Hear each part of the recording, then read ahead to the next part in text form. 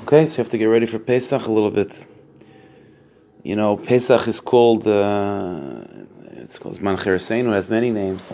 But in the Zohar Kadosh, Pesach is called the Yontif of Emunah.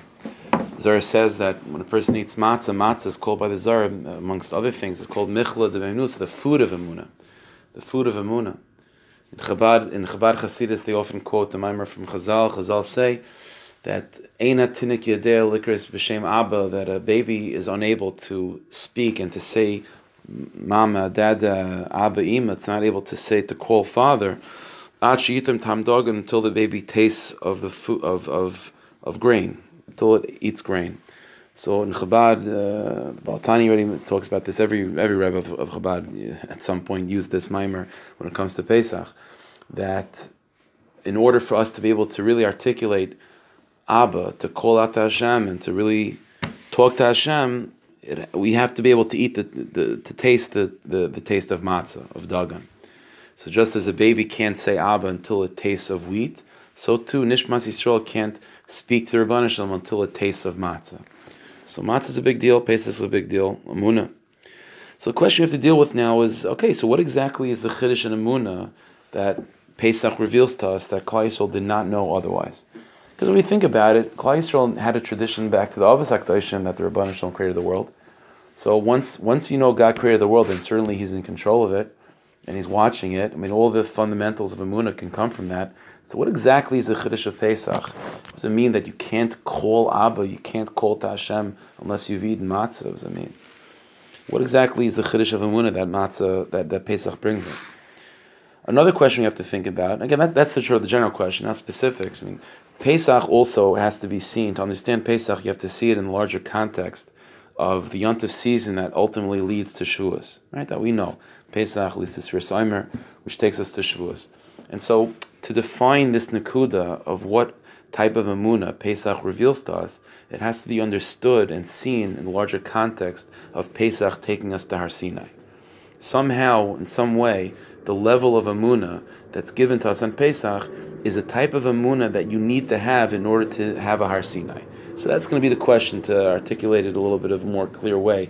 What type of Emunah of Pesach is being given to us that allows us to then experience or brings us to the feet of Har Sinai, only 7 weeks later? So that's what Pesach, that's the question. Okay. Another thing to think about when it comes to Pesach, the Haggadah, as we know, there's 4 sons, right? So every single one of those sons is another example of how a father has to fulfill the mitzvah of Sipur Yetzias Mitzrayim. So it's well known, the question that the Mefarshim ask is that the Ben Rasha, the wicked son that asks, Ma avodah zos lachem, what are you doing? He's saying this in a heretical way, like, what's the tachlis of all this? Is narishkeit, it's meaningless, you don't even understand what you're doing, it doesn't make any sense. All these things that the Ben Rasha says, and our response is, Hakeshinov, get him out of here. So the question is, what's he doing at the Seder? He's not bringing anything to the table. The conversation to the Ben Rasha doesn't seem to be a conversation which is a fulfillment of Sipur Yetzias Mitzrayim. It's quieting the Rasha, so you could focus on the other sons to Mekayim Mitzvah. So what exactly is the Ben Rasha doing there? Not only is it a question in the Haggadah itself, but the more fundamental question is that's actually in the end of Parshas Bo. That's the first son that's given as the example. When Moshe Rabbeinu tells the Jewish people, there's going to be a time where your children are going to ask you, Ma avodah zos lachem, and you're going to have to respond with the story of the Sipur Yetzias Mitzrayim. That the Ben Rasha's question is the first example given by Moshe Rabbeinu in what our children will ask. So that's a pella. B'chlal, what's the Ben Rasha doing in Pesach night? Why even address? Why bring it up? It doesn't seem to be a fulfillment of Sipur Yetzias Mitzrayim. And more than that, that's the first one expressed by Moshe Rabbeinu. And more than that, how did the Jewish people respond? V'yikaram v'yishtachu. The Jewish people bow down in absolute simcha and they prostrate themselves with absolute bittul and humility to God. They're unbelievable. Thank you so much for giving us such children to ask such questions. What does that mean? It's a Ben Rasha. It's a Ben Rasha. It's a famous question. Okay, there's other questions as well. In the Haggadah we mention the Haggadah talks about Yachal Meresh Chodesh, right? There's the Mishnah that goes through a whole thing that you might think that maybe the mitzvah Sipur Yetzias Mitzrayim is a mitzvah that begins with Rosh Chodesh Nisan, and the whole month is engulfed by that. So Talmud Loimer, the Mishnah then goes on, the Haggadah goes on to prove that it's only by Yom Ba'avor Zeh, it's only the Seder night.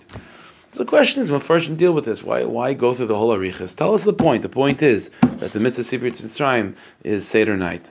Why do you have to, if Mishnayos should speak more succinctly. You want to have a Gemara, then go back and explain the background, maybe it's from Rosh Chodesh, but why is the background necessary for the Haggadah itself? Why do we have to know the Havamina Yachal Rosh Chodesh and Tamalayim Bar Yamahu v'chulu until Ba'avor Zeh? What is this telling us about Pesach?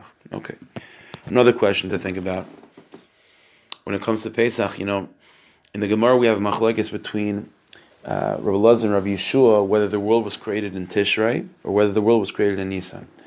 So we know Taisus already deals with this, that Elo Velo Dir Kim Chaim. They're both true. The creation happened in 2 ways and 2 times. What does that mean? So the Rizal deals with this too, and the Rizal says like this, and this is how the Rashash interprets it in the Rizal. The Rizal said that there's 2 different madrigas of creation. There's what's called Chitzonius and what's called Pnimius. The creation of the world in Chitzonius took place in Tishrei, but the creation of the world in Pnimius took place in Nisan. That's the Rizal says. What exactly does that mean? It's not for now. But what the Rizal is telling us, at least what we can glean from it, is that Nisan versus Tishrei, Nisan is Pnimiistic and Tishrei is Chitzoniistic. Now this is a pella because our interaction with Tishrei and Nisan seems to be the opposite. If I were to ask anyone, I think they would say that Tishrei is more Pnimiistic. Tishrei is a big Yom Kippur and so much fasting and Aliyahs and Malchus and Shofar. It's much more of a Pnimiistic time. What's Nisan? Nisan is Windex. Nisan is dealing with children and dealing with small things, and Nisan is much more chitzonius. It's eating, it's drinking, it's dealing with family. It's much more. It seems to be much more chitzonius, but yet the Rizal is telling us the opposite. Tishrei is chitzonius and Nisan is pnimis. How do we put those things together? Okay, another thing that's strange with Pesach is that there seems to be a little bit of a stira in terms of the moichin of Pesach. What's the moichin? What's the mindset? What's the consciousness that a person is supposed to try to connect to when it comes to Pesach? You see, b'derech klal, we have 2 madregas of moichin. There's 2 levels of consciousness, of spiritual consciousness a person can have. B'derech klal, it's called katnus versus godless. A person can be in a place of katnus, of smallness, of constricted headspace, or a place of expansiveness, a place of very finite, or a place that's a bechin of b'li gvul, a place of infinite. And usually with Derech Klal, the way it goes is that first you start off in a place of finite, you start off in a very, very finite, some constricted, small-minded place, like the Mitzvah of Parashas Ezriah, and then from there you expand, you become bigger, you become larger, you grow, you develop, you move from godness into godless. The problem is with Pesach is that Pesach seems to be playing both sides of the fence. What do I mean? On the one hand, Pesach is all about katnus. It's all about embracing katnus, about being thrown into katnus. And katnus seems to be the goal of Pesach. So, for example, the mitzvahs of Pesach are all at night, right? But most of them, if you think about it, the mitzvahs of other Yom Tovim are primarily by the day. Luvin Esrog, Shofar, primarily by the day. Mitzvahs of Pesach are dafka at night, Matzah, Mar, Pesach, and so on. Nighttime is a time of katnus. Night versus day is always katnus versus godless. Daytime is expansive. Daytime you have vision. You can see beyond the fingers in front of your face. You can see big things. Daytime always means expansiveness. It means infinite. Whereas nighttime always means finite and constricted and small. So dafka Pesach, the mitzvahs are dafka at night. Pesach is a time of Igad Telabincha. The mitzvah is to speak about Yetzias Mitzrayim as it fits in the mind of a child, to respond to child's questions, to talk to children, to make sure children are awake. It's revolving around children, which are ketanim, it's katnas. Pesach is also a time of a lot of chumras. It's interesting, this might come as a surprise to many, but the Baal Shem Tov taught that chumras b'derech klal, being extra stringent beyond what a person has to be, chumras are very much connected to katnas. It's very hard to think big and to be in a broad, expansive mindset when you're focused on detailed chumras. Detailed chumras are always related to katnas. This is why I mentioned this once before, that Sukkot, for example, is a time where there's a lot of kulas. There's a lot of kulas when it comes to sukkah. Lavud and Daifin Akuma. There's a lot of kulas when it comes to sukkah. Because sukkah, the goal is to be in a state of godless. But Pesach, we're machmir. There's a lot of chumras in Pesach. Again, because it's kadnas. So it's at night, it's dealing with children, it's with chumras, it's all at night. Even the Korban Pesach itself, which was the centerpiece of the Seder by the times of the Beis HaMikdash, the Korban Pesach was roasted in a fetal position. The lamb, as was roasted, its head was between its knees. It was roasted in a way of the fetal position. There's no greater kadnas than a baby in the womb. It's mamish kadnas shebekadnas. Kadnas shebekadnas. So everything seems to be leading to kadnas. But yet mitzat sheni, we find that in that experience of kadnas at night, eating the Korban Pesach that's roasted in a fetal position, dealing with one's children, the goal is to, at the same time, experience Beli Gavul, to experience mamish godless and a level of mamish infinite. Chazal say a lashon that when the Jewish people would eat the Korban Pesach and they would sing Hallel, the Hallel was so stark, was so strong, was so loud that Hilula Pake Igra, the Hallel broke through the roofs. Now, obviously, it doesn't mean literally, but the language that Chazal use, even if it's a mashal, has to be taken seriously. The fact that Chazal are describing the Hallel that was said over the Korban Pesach as Pak Igra, the roof always means what's limited, the limitation. It could be a huge palace, but ultimately it's finite. It's being reined in. It's held back. It's constricted by its ceiling. Hilula Pak Igra means that Dafka by the Korban Pesach, which itself was reflective of mamish an ibur me'imai, of mamish a cotton shebektanim, mamish a little baby. Very, very small, very, very finite, but yet in that experience, we're able to find infinite. The more you talk, the better. The mitzvah Sipur Yitzrayim is infinite in nature. It doesn't have any finite rules and regulations. It could be all night long in all levels. Even if you're a chacham, you're a Rabbi Kiva v'chaveirav, kolon chacham, kolon nevainim, mitzvah l'sapir, mamish kolomar bez arizim meshubach. There are, it's mamish ain't saif. The mitzvah is ain't saif. So this is a very funny dynamic. What's going on over here? Is Pesach a time of kadnos? Is it a time of godless? Somehow to have infinite, dafke infinite. How do we make sense of all of this? Another thing that we have to think about with Pesach, and again, B'ez Hashem will see the theme of all of this, where it's headed from, is that a major theme with Pesach is birth, is giving birth. Is something coming out of something else. Goy mikerev goy, the pasuk describes the Jewish people emerging out of the belly of Mitzrayim, as if Mitzrayim was pregnant with the Jewish people, and we are emerging out of it. There's something being taken out of something else. Dam, the blood of Pesach, of Mila, and so on. It's all related to Dam later, the birth of the Jewish people. Even Kriyas Yamsuf on some level could be seen as a birth. It's all related to this inyan of something being taken out of something else. And the question is, why? What is that reflective of? What does that tell us about Pesach? What does that tell us about Pesach? Okay, so those are the questions. Let's begin to talk. Now I want to talk to you about something for a little bit, as much as possible. Mamash fundamentals, basic Yiddishkeit 101. But like everything else in Yiddishkeit, the more you dig and the more you get to the foundations, the less we understand. Because ultimately, when you get down to the foundations of Yiddishkeit, it's godliness. It's about God Himself. The sugyas, the topics are about God. So that by their very nature, they're difficult to understand, almost impossible to understand. Therefore, we'll talk now about fundamentals, and it's ikar emunah. These are things that every Yid has to know and has to understand to whatever degree possible. But the main thing is not to understand it per se, but to see where it leads us. Now, one final question before we begin to discuss this, which is the following thing, is that we also find a major theme with Pesach, and that is Shemas HaKadoshim, divine names. For example, we're all familiar that throughout Chumash, there's all the names of Hashem are all over the place. But there's only one place, I think, that it talks about Shemas HaKadoshim and the need of divine names and the differences between divine names in such a clear way, and that's the beginning of Parshas Ve'era. When Moshe Rabbeinu, Hashem tells Moshe Rabbeinu, "Ve'eru Avram Yaakov bekel shaka," that I revealed myself through specific divine names to the Avos HaKadoshim, and to you I'm going to reveal in a different divine name with Yud Kei Vav Kei. This inyan of Hashem revealing Himself with divine names is told to us, dafka in the context of Yetzias Mitzrayim. More than that, earlier on when Moshe Rabbeinu is by the sneh, so we know that Hashem tells him, go tell Klal Yisrael that He's going to take us out. So Moshe says, I'm going to tell them that the God of their ancestors is taking them out, and they're going to ask me, what is His name? What should I say? So Hashem says, okay, tell them, Ek Asher Eke, Koyim Arvaya, Eke Sholchani Aleichem. In other words, it seems that before Yitzias Mitzrayim, the emunah that the Jewish people had, going back to the original question of what emunah was revealed to us with Pesach, it would seem that the emunah before Pesach was an emunah that did not require a knowledge of God's name. You didn't have to ask the question, what is His name? But Davka with Yitzias Mitzrayim, the level of emunah that we're being given is an emunah that requires an understanding of who God is through His names. That's what it seems to us.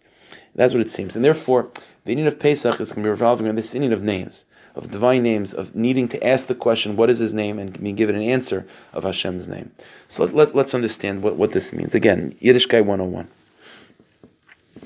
Okay, so when it comes to creation, we know that according to Rishonim already, Karmoinim, there's a term that's used in describing how Hashem created the world, and that's Yesh Mi'ayin, something out of nothing. Something out of nothing. Yesh Mi'ayin. Now, Yesh Mi'ayin, that's a pretty good trick. Usually our understanding is, okay, there's Hashem. He created the world. Where did the world come from? Nothing. It's just, He created it out of thin air, out of not even thin air, out of mamash nothing. And so that's just basically where the conversation ends. Once it's Yesh Mi'ayin, there's nothing really to talk about. Now, that's something that obviously a human being can do. Everything we can do, even if you have a person that you can say created something, was an inventor, created ideas, whatever it is, or a parent that creates other people, it's not Yesh Mi'ayin, it's not something out of nothing. Everything that we do in this world, if we're not God Himself, is Yesh Mi'ayin, it's something from something. Now, so let's discuss a little bit, again, a few fundamental philosophical ideas regarding the nature of Yesh Mi'ayin versus Yesh Mi'ayin. That's going to be the nakuda over here to get these ideas clear, and then we'll to apply that to Rebbeinu Shalom and see where it takes us. Let's talk about Yesh Mi'ayin for a second. Okay, something from something else. The clearest and most simple example of something that comes from something else is a parent, a mother giving birth to a baby. Right? That's Yesh Mi'ayin. It's something from something. The mother can't claim that she's creating life in that sense. Life is coming out there. In other words, what does Yesh Mi'ayin mean? So Yesh Mi'ayin means that the child already existed in the parent. In the mother, the baby existed as a fetus. And even in the father, the baby existed as a piece of genetic material. But the baby exists already in the parent. So what's the parent doing? The parent is giving birth to the child. The parent is allowing this person, this baby, to emerge on his or her own, is emerging out of the parent. That's the nature of Yesh Mi'ayin. Now, because of that, because the child did not come out of nothing, the child came out of the parent. So this results in two things. Number one, that the where the child comes from is imprinted on the child. The child comes into the world because the child doesn't just come out of nothing. The child comes out of the parent. That means the child carries with him or her the nature of the parent, or some aspect of the parent, or at the very least the parent's last name. The kid is not coming out of a vacuum. He's not coming out of a bubble. He's coming out of a parent, which means that on some level he is an extension of the parent and an expression of the parent, and carries the nature and the qualities of the parent in his new existence. That's the nature of Yesh Mi'ayin. And also because of this dynamic of the child emerging out of the parent and carrying some of the nature of the parent with him, another aspect is true, which is that until that birth happens, the parent is seen as imperfect. There's a certain level of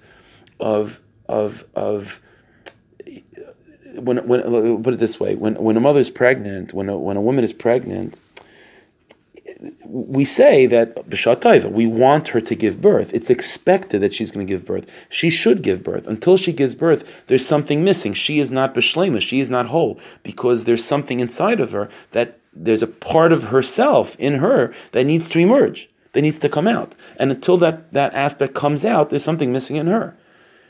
a person who is perpetually pregnant, that's not right. That's not the way it's supposed to be. A person, there's a certain hechrech, there's a certain, a person is compelled to allow the hidden parts of themselves to express in order to be complete. I'll give you another example. Let's say you have Albert Einstein. So Albert Einstein, the idea of E equals MC squared was not yesh mi'ayin. It wasn't something out of nothing. It was something out of something. In other words, Albert Einstein has a brilliant mind, right? Had a brilliant mind, right? And in that brilliant mind was contained the seed of that idea of E equals MC squared. And so now when that idea of E equals MC squared emerges because of the right environment, the right education, and all the situation is ripe for that birth, it's a birth. It's a piece of information that is emerging out of the ocean of potential that was Albert Einstein. And because of that idea that Albert Einstein came up with obviously is reflective of his personal background and his education and everything that led to that particular moment. It has his last name on it. It's Mesiachis to him. And at the same time, because it's a part of him that he is giving birth to, until he gives birth to his chiddush, he's missing. He is not complete until he comes up with those chidushim. If Albert Einstein would have been born to some tribal, some tribe in the Amazon and never given the opportunity to come up with that chiddush, then it's not just the world missing that chiddush. Albert Einstein himself is missing. He's not sholem. He's not complete because he didn't give birth to that idea. This is all the description of yesh me'yesh.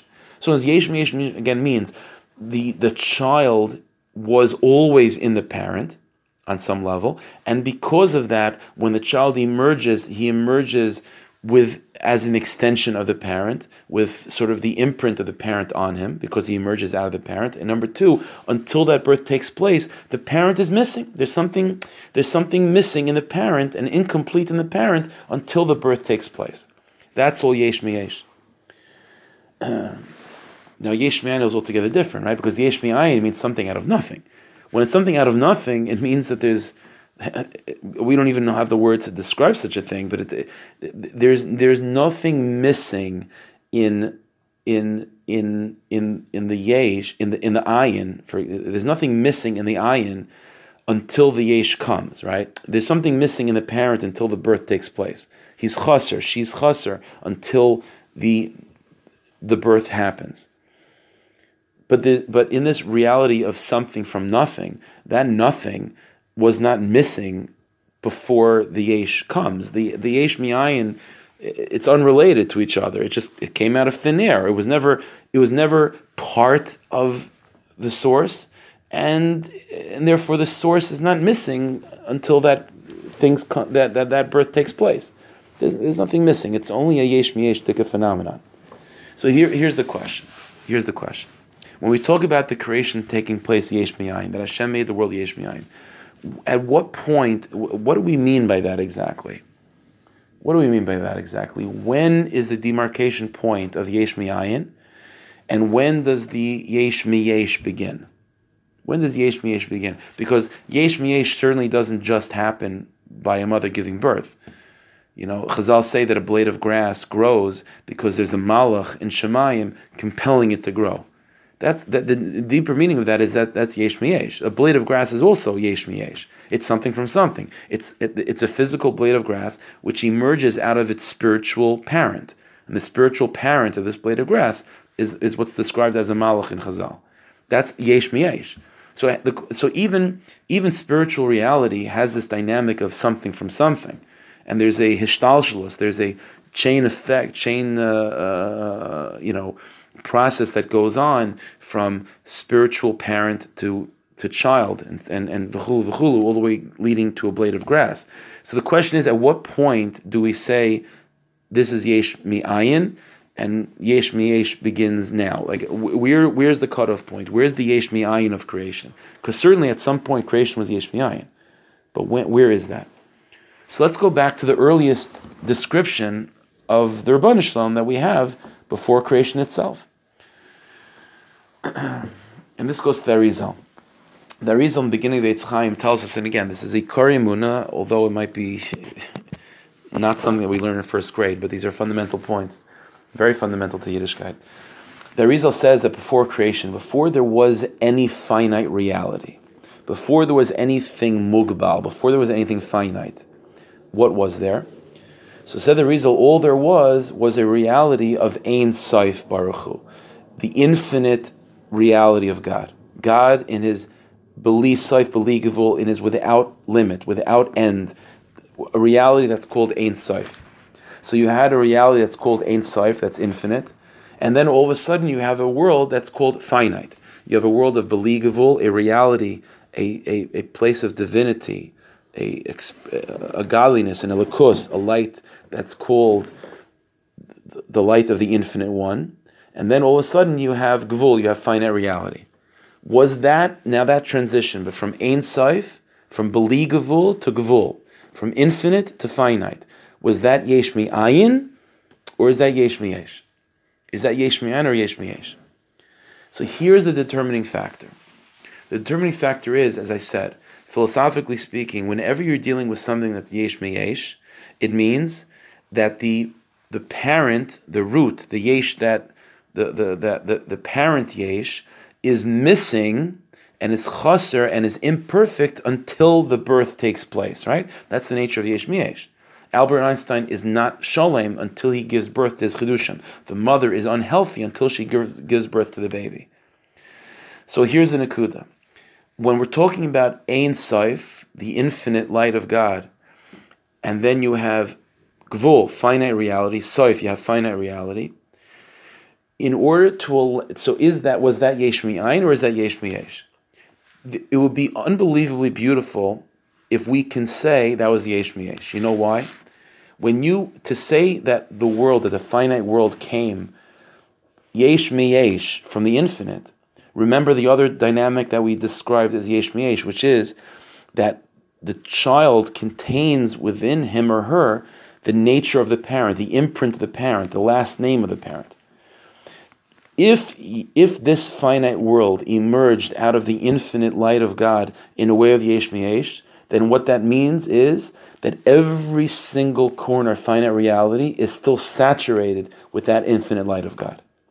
And what that means is that every single experience that we have is in truth an infinite experience. What we see as something small is in truth the biggest thing to be. It's the biggest thing possible. It's Ein Sof. This is the question. If we were to say that there's Gevul within Beli Gevul, that Beli Gevul infinite, the infinite light of God, contained within it finite reality and gave birth to finite reality, then what that means is that finite reality contains within it the imprint and the influence and the reality of infinite light. And that would make our lives so much more meaningful and so much more powerful and so much more impactful. But can we say that? Because if you remember, the other quality of Yesh Mi'yesh is that to say that within infinite reality there was already contained finite reality, and that infinite reality had to give birth to finite reality. What that means is that infinite reality, being the parent, was missing and deficient until it gave birth to finite reality. In order to say that, then you have to say one thing, which is that the infinite light of God is not God Himself in His essence. Because a basic principle that we have philosophically in Yiddishkeit, one of the core principles of Yiddishkeit, is that God is perfect. You can't say that God needed to do anything. You can't say God was compelled to do anything, and you can't say that God was imperfect until He did a particular act. To say anything that's Yesh Mi'yesh, as we said, the original Yesh, the parent Yesh, is missing, and is sort of, in order to be complete, it needs to give birth. It needs to bring out the Chiddush. It needs to bring out the child. Can you say that with Ein Sof? So the question then becomes, well, is Ein Sof God Himself, or is that just a reflection, a Giloi, a revelation, a light of God, or is that God Himself? This is the crux of the question.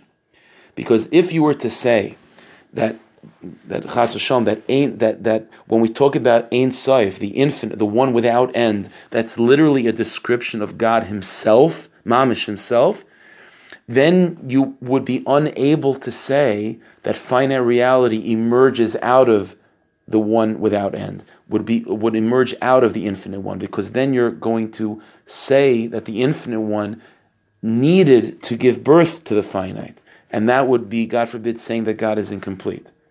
In order to allow us to say that finite reality comes from infinite, then we have to say the following truth, which is that just as we cannot say who God is in positive terms, we know this from the Ramchal, that a person can't say God is good, you can't say God is compassion, you can't say God is this or God is that. That's making God finite. You're saying He is something that's giving Him measure, chas v'shalom.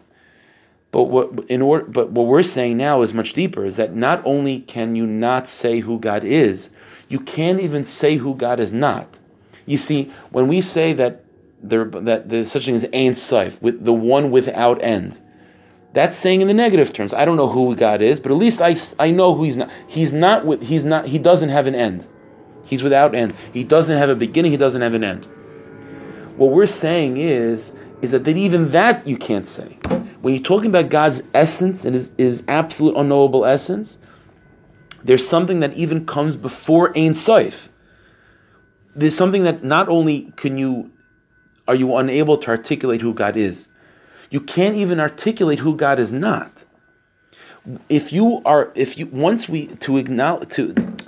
reveal that nekuda, that God is even before Ein Sof, then you could say Ein Sof gave birth to Gvul, right? Once God is not described by the Arizal as the one without end, rather Ein Sof is a description of the light of God, then now that light of God you can say is missing until it gives birth to finite reality.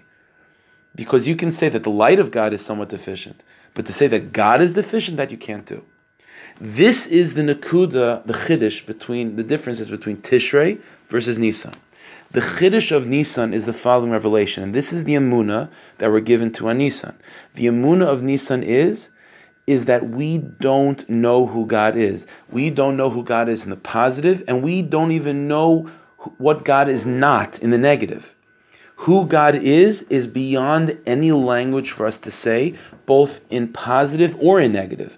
The chiddush of Nisan is that God is absolutely unknowable, and you can't even say that He's Ein Sof. Even the description of the Ein Sof, of the one without end, is not God Himself. It's only a creation of God. It's only an illumination of God. That's the Gilui of Pesach. And because of that, let's understand, because of that, when we look at therefore Ein Sof and we think about the concept of the infinite light of God, once we've pulled God further back than that, now we can view Ein Sof and the world of finite reality that comes out of it as Yesh Miyesh. Because once we've said that God is not Ein Sof, the God in His essence is even deeper than that. So now Ein Sof can be seen as something that contains finite reality, and finite reality needs to be born from Ein Sof. And because of this, now we come up with an unbelievable chizuk, which is that every single piece of finite reality we experience contains within it the light of Ein Sof, the infinite light of God. The infinite light of God. And this is the core of what Pesach is. Remember, let's go back. Pesach was a time of katnus, of smallness. Children, Pesach night, the Korban Pesach being in a fetal position.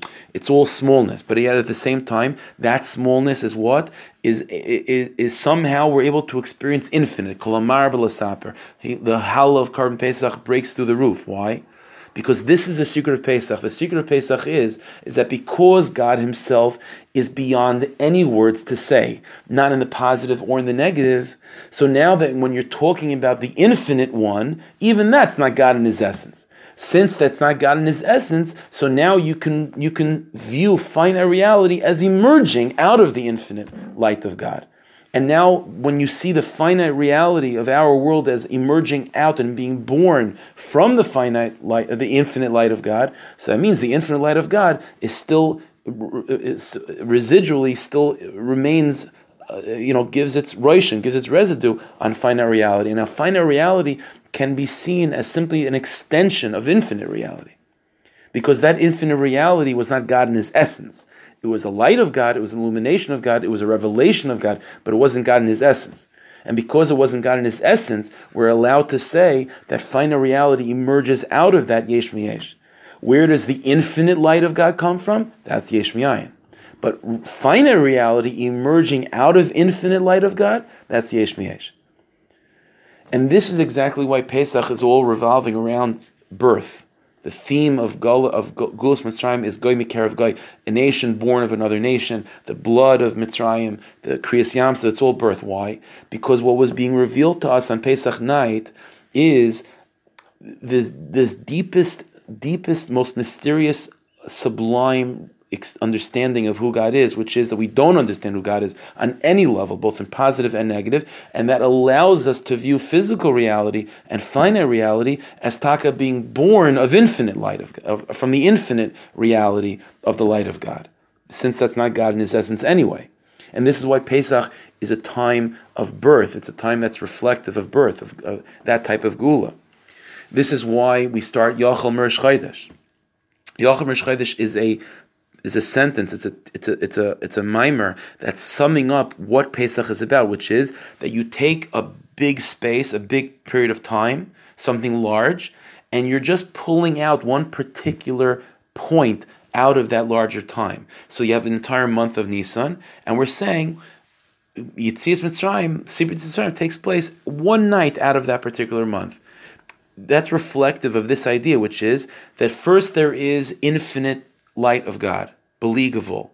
And from there, we're taking out the baby that exists. We're taking out finite reality from that place. Not yesh miyayin, but yesh miyesh. Just as the night of Pesach is being taken out of the month of Nisan, so too finite reality is being taken out of the infinite reality of God. And why are we allowed to do that? Again, we're allowed to do that because who God is not even infinite reality. Who God is in his essence is even less known than that. It's mamish we don't know. We don't have words to say who God is, and we don't have words to say who God is not. We have absolute silence when it comes to the essence of God. And this is exactly why the Ben Russia is such an integral part of Sibur Mitzrayim of Pesach. Why? This is a subtle point, and everything until now has been subtle, and I hope is not confusing everyone too much. But there is a Torah that we have from Rav Kook. Rav Kook explained, and it's an important point, which is that apikarsis has a usage. There is a place for apikarsis. What does that mean? If you understand who God is, if you think you know who God is, that's a level of Avodah Zarah. What's Avodah Zarah? Avodah Zarah is that this is my God. This is a tangible God. To say that's obviously a very gross, very low mistake, to literally take a physical thing and say this is God. But you know what? It's more subtle Avodah Zarah. To say that God is infinite. That's also an Avodah Zarah. To say that God in his essence is the one without end. To be brazen enough to say that you have the ability to articulate even who God is not. That's also a level of being able to being magshem. You're still also trying to make sense of God. You're still trying to think that you could make sense of him. You could say, at least in my frame of reference, he's not this. That's where you need an apikairis to come and say, you think you don't know anything. If you understand God, then you should understand his wisdom. You should understand the world that he created. You should understand how things go. And the apikairis reminds you that you don't understand anything. And that's an absolutely good tool to use to smash all the avodah zaras in the world. And so this is what the Ben Rusha is coming. The Ben Rusha comes and says, what do you guys, you think you know who God is? If you know who God is, then you should understand Torah and mitzvahs. And tell me, what in the world are you doing tonight? You have no idea what you're doing. All these heebie-jeebie stuff, eating a matzah. What do you have no asag of what you're doing. And that's exactly the key to Pesach. Because in order to allow us to see every single piece of finite reality as being stamped with the infinite light of God, then we have to be able to say that the essence of God is not even infinite. That the essence of God is even farther removed than infinite. The essence of God is absolutely unknowable without anything. And in order to bring us to that place of humility, we need the Apikairos. We need the Ben Rasha to remind us that we don't understand anything. And this is why the Jewish people respond to the Ben Rasha with bowing down. The bowing down of the Jewish people means absolute bittul, absolute nullification. We don't know anything. We mamish don't know anything. And because we don't know who God's essence is, not even in negative terms, because of that, then we can see the Or Ein Sof as being the yesh, as being the root of finite reality. And finite reality can be seen as something that's born of the infinite, since the infinite is not God in his essence anyway.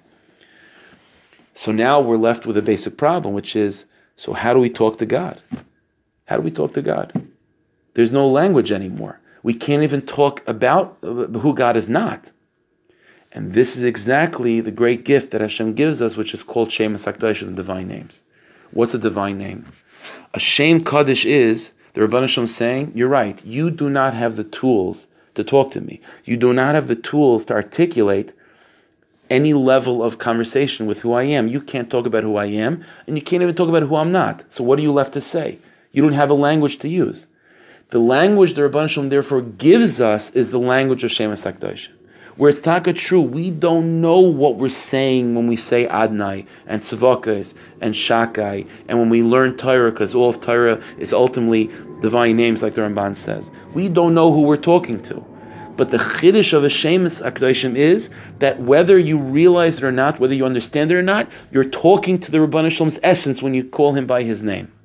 It's no different than a child, right? Remember we started this, that the matzah of Pesach is compared, the Chabad Chassidim, the Chabad Tzaddikim have taught us, that it's compared to that statement of Chazal, that when a small child eats dog and eats wheat, it's now able to say Abba Ima. When a 1-year-old and a 1.5-year-old, whatever, or a 2-year-old says Abba Ima for the first time, the kid doesn't even know what that means. The kid has no hasaga of what it means. He doesn't know what a parent is. He doesn't know what a parent is not. It's bechlal. He doesn't understand anything. But yet, he says those words and he's absolutely correct. And when the parent hears the words Abba from the child or Ima from the child, knowing that the child has no idea what he's talking about, it still makes an unbelievable emotional impact on the parent. Because this is the chiddush of Shemus HaKadoshim. And this is the chiddush of Pesach, which is, Pesach is a time where the Rebbeinu Shalom gives us a much more pneumiistic level of emunah. We started with a question: Pesach versus Nisan versus Tishrei. Tishrei is chitzonius, Nisan is pneumius. The answer is Nisan is pneumius because what's happening on Nisan is the Rebbeinu Shalom is revealing that who God is in His essence is beyond unknowable. We don't have a language on our own to describe it, not in positive terms, not in negative terms.